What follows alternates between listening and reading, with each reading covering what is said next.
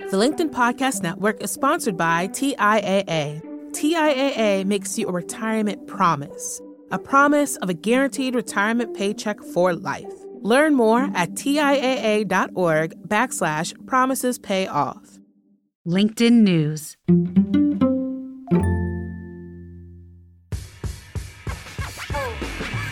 Hey there, it's Dan Roth, LinkedIn's editor-in-chief. Welcome to This Is Quick, where we ask our This Is Working guests pointed questions about their own best practices. Today, we're hearing from executive coach Mark Thompson.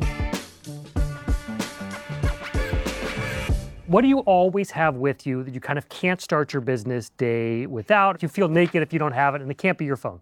You asked me this question, and I thought first, okay, the politically correct answer was I have my wedding ring, I have my smartwatch. Yeah. This reminds me of the girls that I love. This reminds me that I can't really manage anything that I don't measure. I'm a coach after all. Right. But then I realized the truth of the matter is I'll show you something I haven't shown most people. Nobody asked me the question. You know what this is? That's a trumpet valve. That's a trumpet bell. So I love playing the trumpet. Started when I was 8.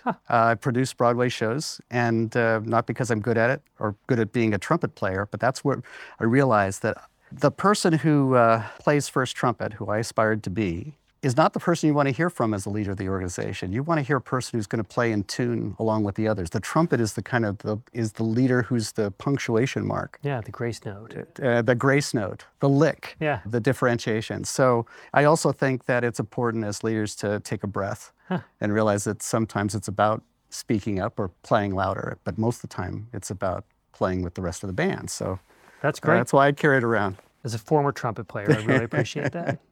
I would have done the spit valve. Okay. That's my favorite. When did you first know what you wanted to do, and what's your one piece of advice for someone who's trying to figure out what it is that they want to do?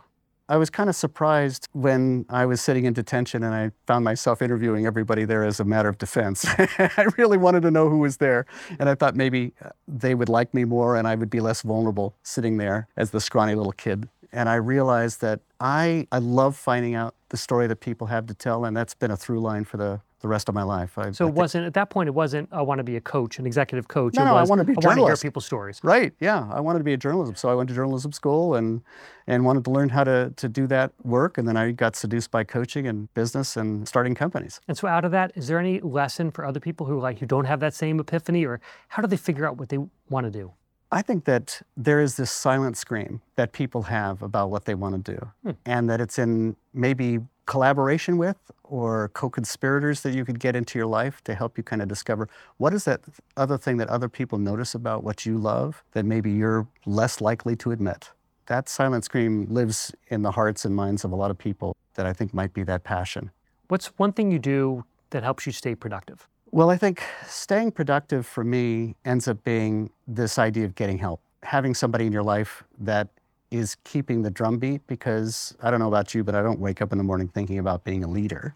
I don't think about being heroic. I probably need somebody to give me a little nudge. Do I not know how to do the push-ups? You know, Marshall Goldsmith has called me every day and I've called him. We do the push-ups. Right. Because we need that. We need a little bit of help. And I think that's how you can remain productive when we're not heroes every day. Right. Is there anything that happens in your life that derails your productivity? Absolutely. I would say that it is jealousy and resentment. Interesting. When you feel undervalued, Yeah. when you don't feel heard or seen, you get pissed. How productive is that?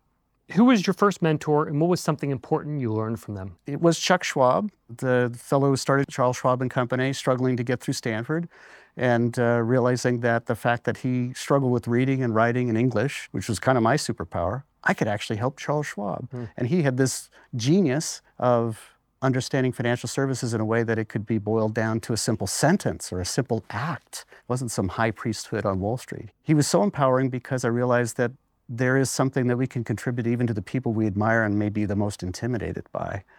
Any mistakes you've made along the way in your career that you now look at as a life lesson? Absolutely. It's the mistake I keep on making about not trying new things and thinking that I've got it all figured out. Because the older you get, the more you think you do, and the more you say, I know what I love. Right. Do you? Do you know who that you need to be with to do what you love?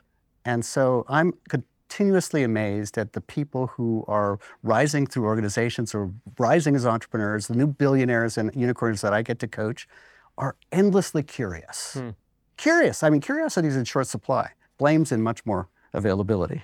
But being curious, I think, is just the hardest thing to hang on to and the most rewarding thing to do. What's the biggest aha moment in your career? Was there anything that we were like, oh, got it? Well, okay, something very recent. It came during the pandemic. I think we all had an existential crisis during the pandemic.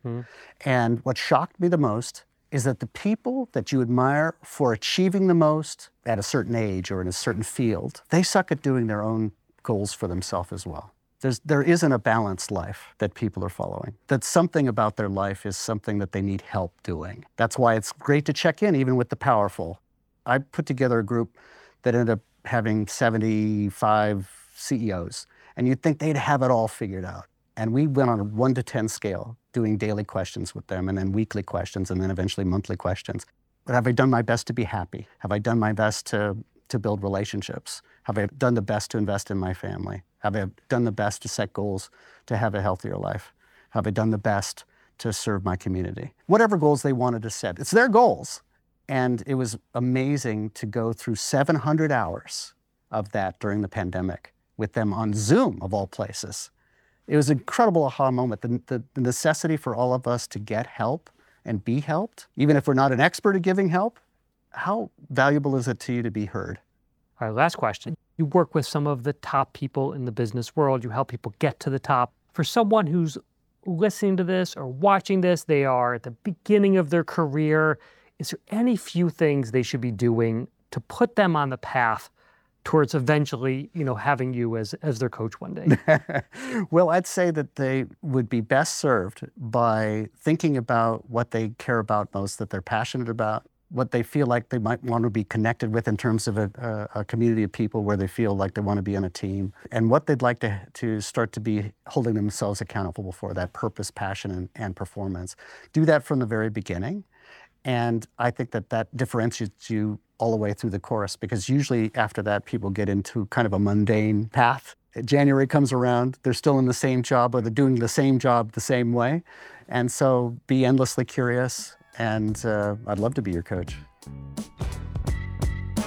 That was Mark Thompson, probably one of the best-known executive coaches in the world. He has led a lot of people through very meaningful transformations. So it was great to have him here talking with us about how to set goals and how to work your way through these goals.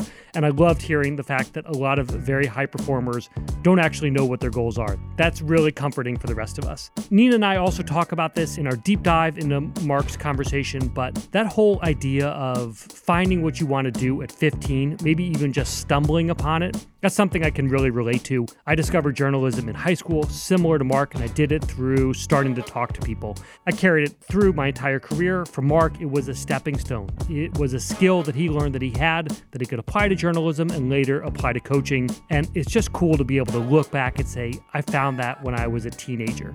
I'd love to hear from you. What's something that you figured out as a teenager that you still see in your work now? Let me know on LinkedIn using the hashtag #ThisIsWorking. Thanks to our team for putting this together. Nina and I will be back next week to bring you more great takeaways. Be well and stay curious.